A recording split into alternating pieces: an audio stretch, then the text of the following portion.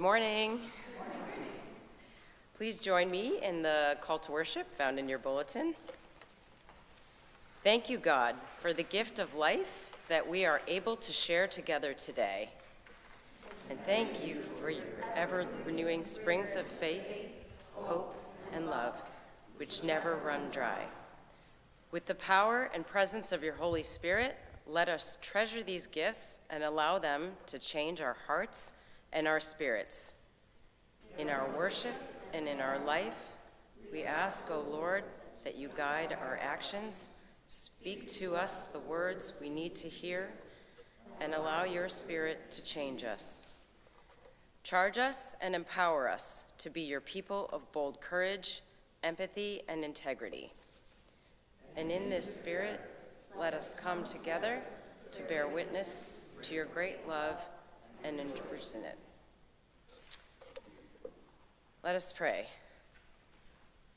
God of this world, land, and sea, when you separated the land from the waters, you looked at it and said it was good. When your people were persecuted in the land of Egypt, you split the waters to lead them to freedom, and despite their stumbling, you considered them good. And then, when the storms struck 12 men in a boat and threatened to tear the hull, your son Jesus walked upon the waters to calm the storm, to turn fear into faith, doubt into strength, bad into good. May your Spirit, Lord, fall upon us like water. May your Spirit open our eyes to all that is good and right and beautiful in your creation. May it purify our hearts to know you in all your glory, and to be your followers in love and light, your good Samaritans, renewing and reforming everything into your loving image. We pray this in the name of Jesus, who promised to make all things new, praying, Our Father, who art in heaven, hallowed be thy name. Thy kingdom come, thy will be done, on earth as it is in heaven. Give us this day our daily bread, and forgive us our trespasses, as we forgive those who trespass against us. And lead us not into temptation, but deliver us from evil. For thine is the kingdom, and the power, and the glory forever. Amen.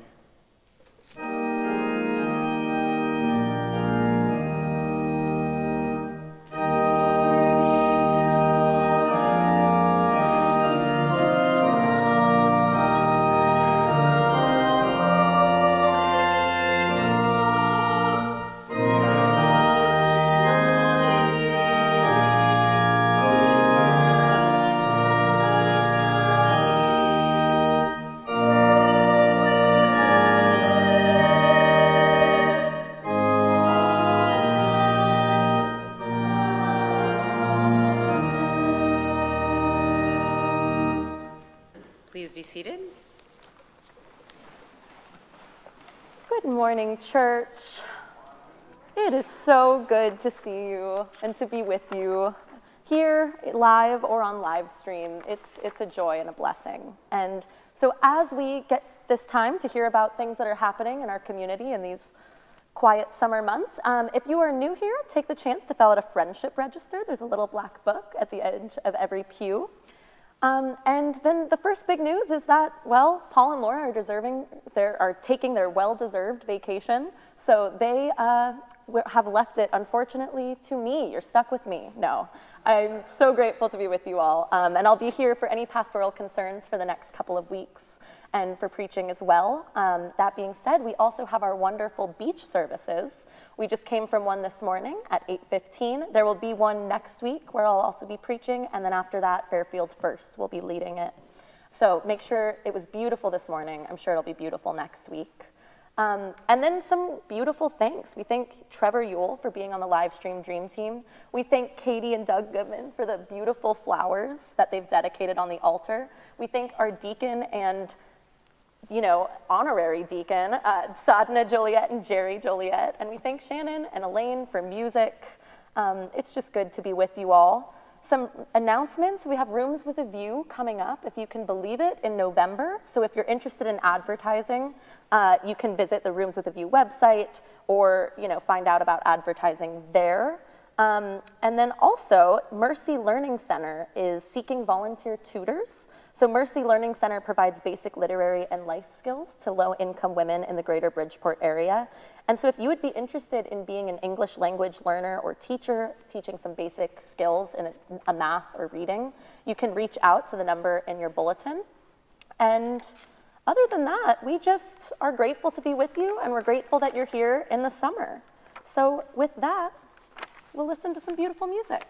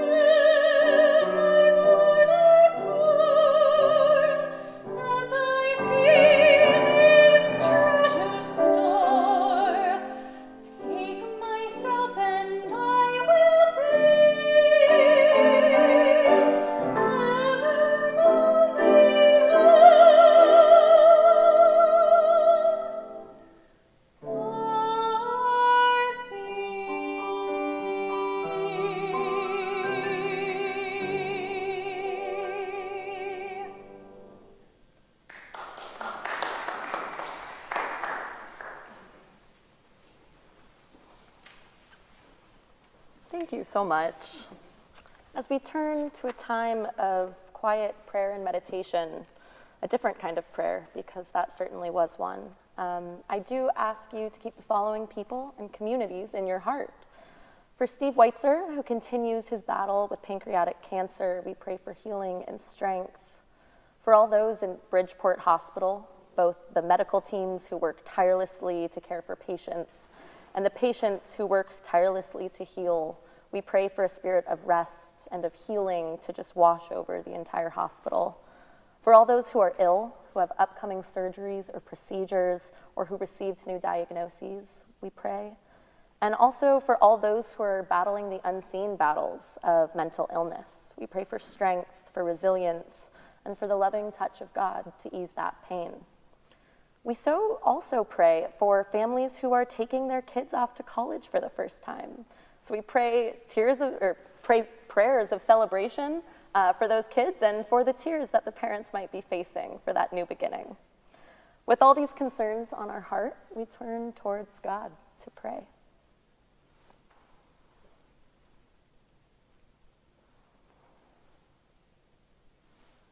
Rock of Ages, you are our firm foundation, our holy cornerstone upon which we can build our constructed worlds and ideals, lives and worldviews, societies and families. Rock of Ages, you are made perfect in weakness, made multiple and multitudinous as the waves beat down upon your creation, turned to sand with which we build castles, soil into which we plant seeds that make meals, grains by which we count generations. You are eternal and ancient like stone, holding the memory of the fire by which this earth and its mystery was created, and yet cool to the touch. You are Lord, and so we are. You are Lord, and so we are made whole. We are made clean, washed by waves, battered and beaten by storms. You are Lord in the midst of the water, calling us out and calling us in, calling us home like the tide. And so we thank you. We praise you. We raise up our voices with this holy plea, Hosanna. Lord, save us. For here in your great unknown, we experience heartache. Here we experience the weakness of our bodies. We experience fear and doubt, anger and rage, sorrow and pain, and even happiness and joy. May you be with us in our emotions, Lord, helping us to feel them, to know them, to express them in ways which are healthy and loving to the people with whom we share our lives. And may you, Lord, work within us through our bloodstreams, our medical teams, our friends, our families, our churches, our therapists, the food that we eat and the way we manage our time. Through all things, Lord, may you work within us towards your work of healing. For Rock of Ages, you are made perfect in weakness, and so we confess that we are weak so that we may be whole. We need your help, and so we invite you in. You are Lord, and so we are home. We pray all this in the name that is home to so many, the name who preached a love that none of us will ever attain, but to which we will ever and always strive. In Jesus' name, amen.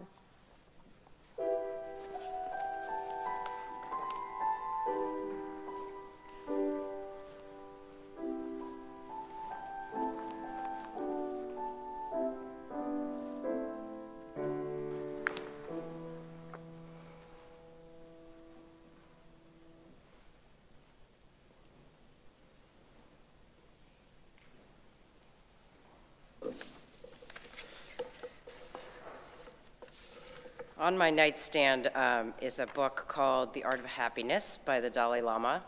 It's one of my favorites because it changed how I think about what it means to be happy. And to quote the Dalai Lama, I believe that the very purpose of life is to be happy. I have found that the more we care for the happiness of others, the greater is our own sense of well-being. And in that spirit of living a life of happiness through kindness, compassion, and generosity, I invite you to this morning's offering.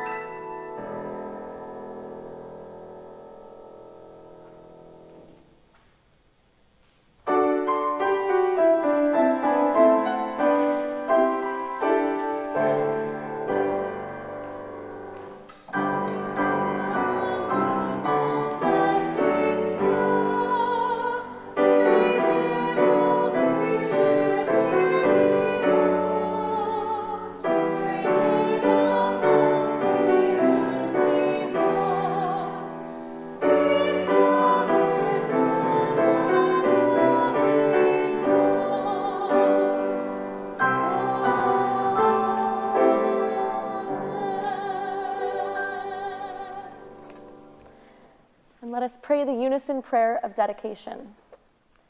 For the life you have given, O Lord, for the world in which we dwell, for the insights of truth and the joys of love, we give you our gratitude and offer our gifts as an expression of our faith, commitment, and love.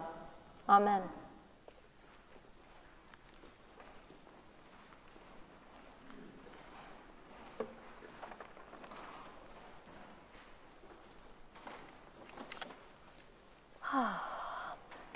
God, it feels so good to be back. That's all I have to say. That's the whole sermon. No, it feels so good to be here with you all, live and on live stream, on your couches or in these pews. It feels really good because it's been a long summer. A good summer, a summer of growth, a summer, as you know, that I spent serving as a chaplain at Bridgeport Hospital through a program called CPE, Clinical Pastoral Education, but a summer from which I have so much to share that I'm sure it will keep coming up in pockets and in passages. But a summer in which I was away from some of my favorite things. 1, you all, of course. 2, sleep. I didn't get a lot of that. And 3, oddly, my favorite book. This one, the Bible, the Gospel of our Lord. So as we turn to today's scripture, which has been so helpful in framing my experiences this summer, let us pray this time-honored prayer. May the words of my mouth and the meditations of all of our hearts be acceptable in thy sight, O God, our rock and our Redeemer. Amen. Our main reading today comes from the Gospel of Matthew, chapter 14, verses 22 through 33. And it comes just after Jesus has performed one of his most public miracles.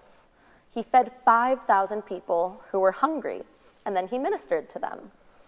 And I'll have you hear me again. He both fed the great crowd physically, tangibly, but also intellectually, emotionally, spiritually. He shared resources of food and knowledge, gave them something to chew on, one might say. And then we have the rest of our narrative. And the gospel writer writes this. Immediately, Jesus made the disciples get into the boat and go before him to the other side, while he dismissed the crowds. And after he had dismissed the crowds, he went up on the mountain by himself to pray. When evening came, he was there alone. But the boat by this time was a long way from the land, beaten by the waves, for the wind was against them. And in the 4th watch of the night, he came to them, walking on the sea. But when the disciples saw him walking on the sea, they were terrified and said, "It's a ghost!"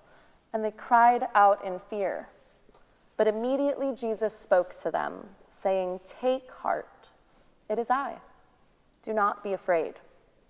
And Peter answered him, "Lord, if it is you, command me to come to you on the water." And Jesus said, "Come." So Peter got out of the boat and walked on the water and came to Jesus.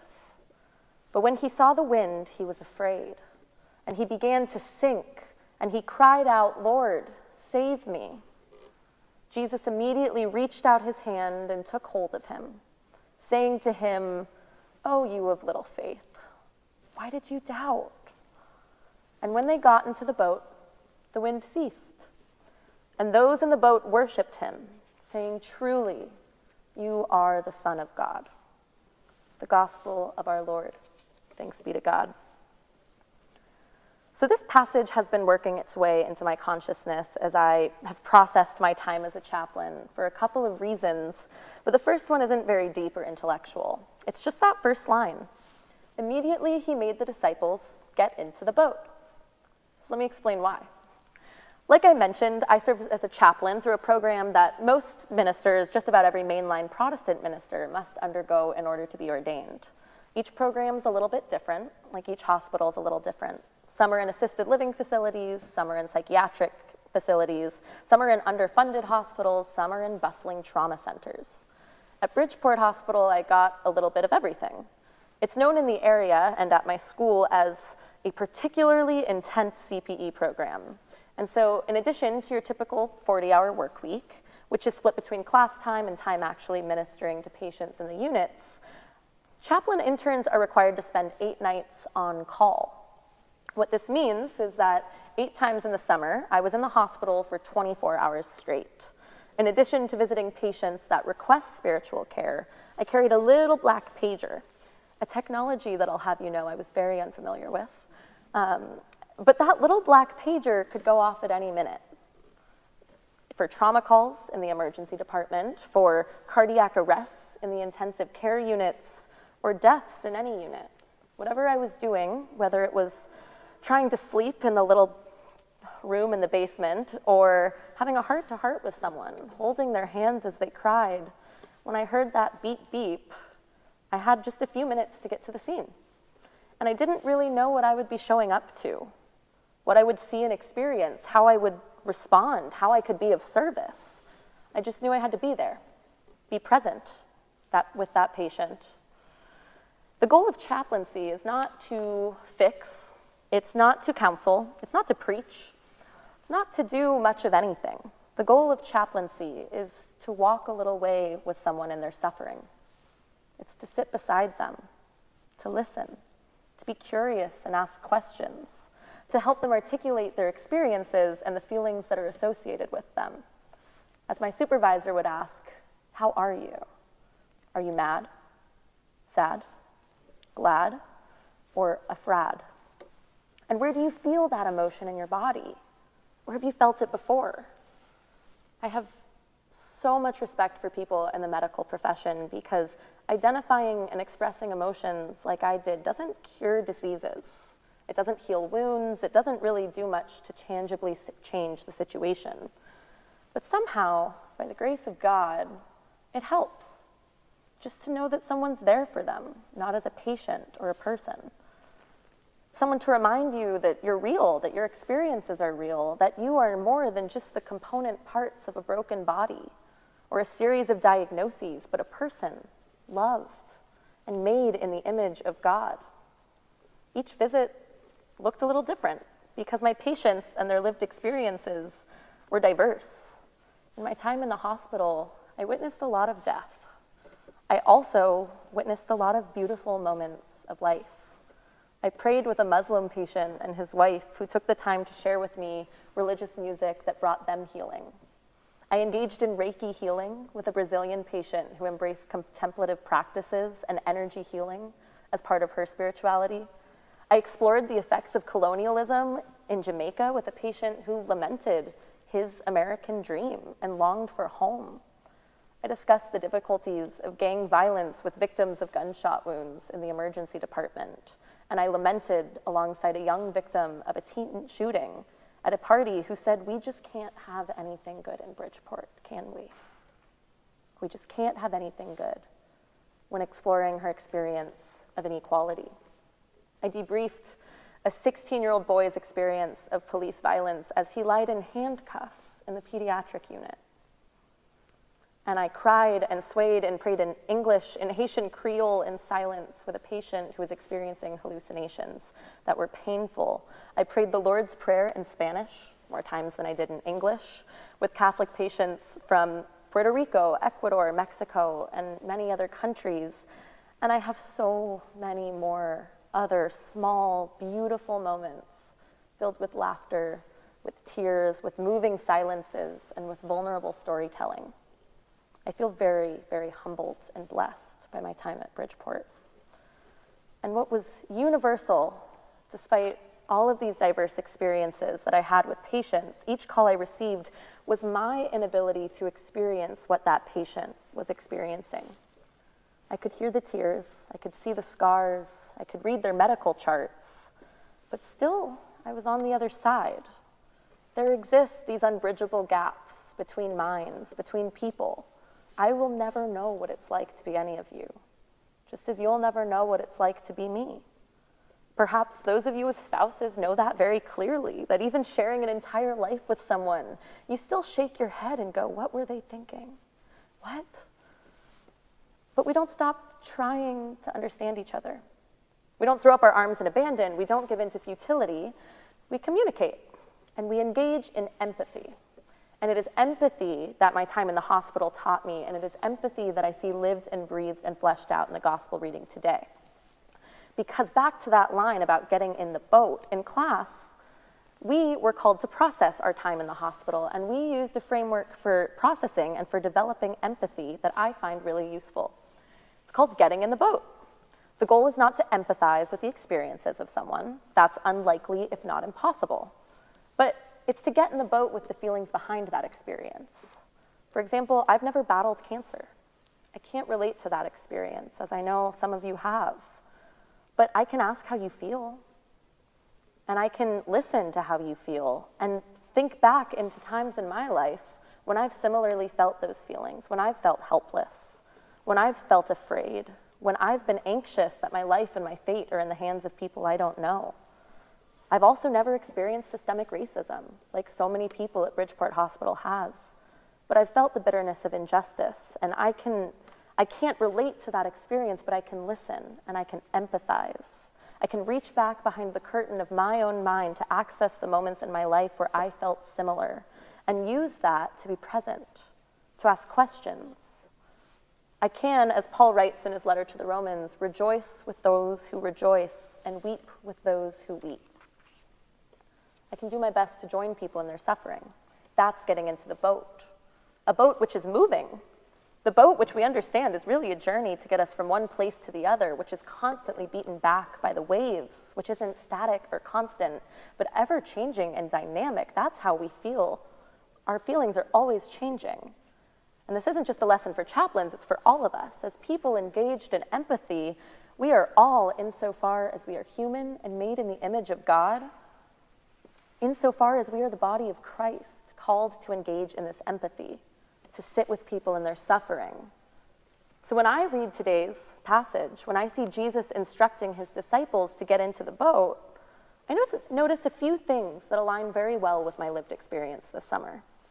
First, after Jesus performs his great act of service, his miracle, his feeding of 5,000 people tangibly and spiritually, he is exhausted. He dismisses the crowds. He draws a boundary, and he goes to a quiet place to be alone, to pray, to reconnect with the divine source from which he receives his energy and his teachings. The lesson here is simple and clear, and we know it. We're finite. After a long day of work, we know it. And yet, how hard is it to implement that? After all, when Jesus dismisses the crowds, the people were still hungry.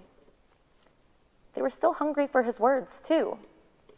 As I learned this summer, the great well of human need and suffering in this world never runs dry. There will always be need.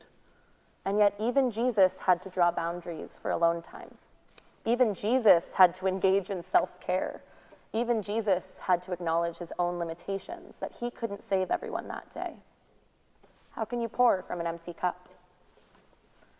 The second thing that I noticed, though, is that even when Jesus dismisses the crowds and makes the disciples get into the boat without him, he doesn't leave them alone. He leaves them with each other. He asks his disciples, and that includes us, to get in the boat with each other, to go before him to the other side. And I submit to you that we are still those disciples, because as much as God is present with us, as much as Jesus shows up at the end of the story, there was a time in this gospel reading in which the storm came and the disciples were scared, and Jesus wasn't in that boat with them. They were beaten back by wind and waves. They were a long way from land. They couldn't see the shore, and they were lost. And Jesus wasn't there. How many of us have felt that way? How many of us have felt like wave after wave keeps crashing over our heads, like the wind is against us, like we're having a hard time just staying afloat? It would be way too easy to say that Jesus is in the boat with them in spirit, so everything should be fine. What are they worried about? Be patient. That's not a theology that lasts. Because even though Jesus eventually came to calm the winds and the storm, even though I believe Jesus eventually will do that in each of our lives, there was a time in which Jesus wasn't in that boat. And if I'm honest, there were times in the midst of this summer of death and disease in a hospital that I really wondered where Jesus was. And I'm sure there have been times when you felt the same, where you can empathize with feelings of helplessness, of fear, of loneliness and doubt. But the next thing I notice is this. When Jesus at last arrives on the scene, when he walks up upon the sea to come to them, to save them, the disciples are so shell-shocked. They've so given into their fear and their fate that they don't even recognize him. They're terrified. They say it's a ghost. Because, you see, when fear shuts us down, we stop looking for hope. When fear shuts us down, we stop looking for help. When fear shuts us down, I wonder if we can still try to see the face of Christ. The face of Christ, which might appear in a different way than we expect. A friend, a doctor, a stranger, even a chaplain coming to help us. And the final thing I want you to notice in this passage is Peter's reaction to this miracle. Because you see, I've read this story a lot of times, and I always thought that it was Jesus who asked Peter to come out and join him on the water, that it was some kind of test of faith. But it's not.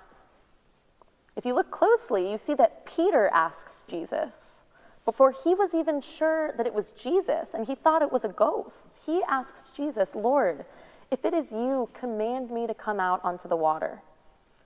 Peter asks Jesus to dare himself to do the impossible, to overcome his fear. And so what comes next, the part of the story that we often hear in church school, I'm not so worried about. Does Peter walk successfully on the water and overcome his fear and doubt? Yes. Does Peter also fail and begin to sink? Yes. Does Jesus reach out his hand and lift him out of the water? Yes.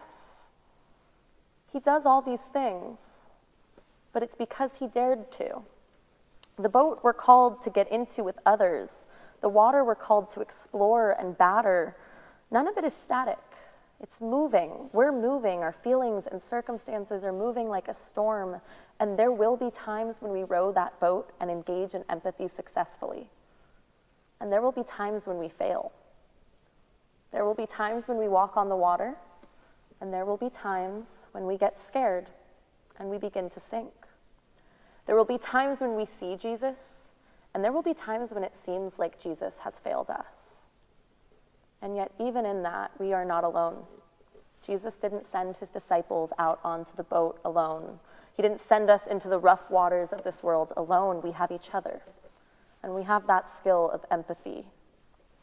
And so, I want to end today in a true chaplaincy fashion, not by giving you any real advice or practical tools to put into your belt, but by asking you a few open-ended questions to make you reflect, to make you think, where do you see God in this story, and where do you see yourself in this story? Where do you feel that you are being called to get into the boat with others? Where do you feel that you're being called out onto the waters, like Peter? Where in your life, in your world, in your family, in your community is there weeping? And how can you weep alongside those people? Where in your life, in your world, in your family, in your community is there rejoicing? And where and how can you rejoice alongside them? I know for me that after a summer of so much weeping, I am very, very grateful to be able to rejoice alongside all of you this morning.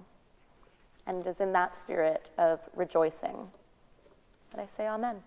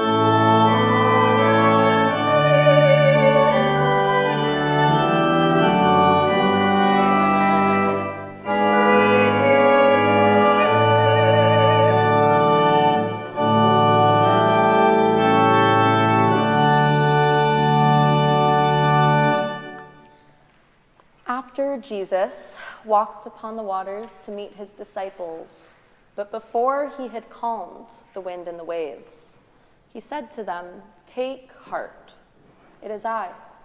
Do not be afraid." And so as we go out into our days and our weeks, may we hear these words. May you take heart and be assured that Jesus is with you in the midst of your storms. May the Lord bless you and keep you. May the Lord make his face to shine upon you and be gracious unto you. May the Lord lift up his countenance upon you and give you peace. In the name of the Father, the Son, and the Holy Spirit. Amen.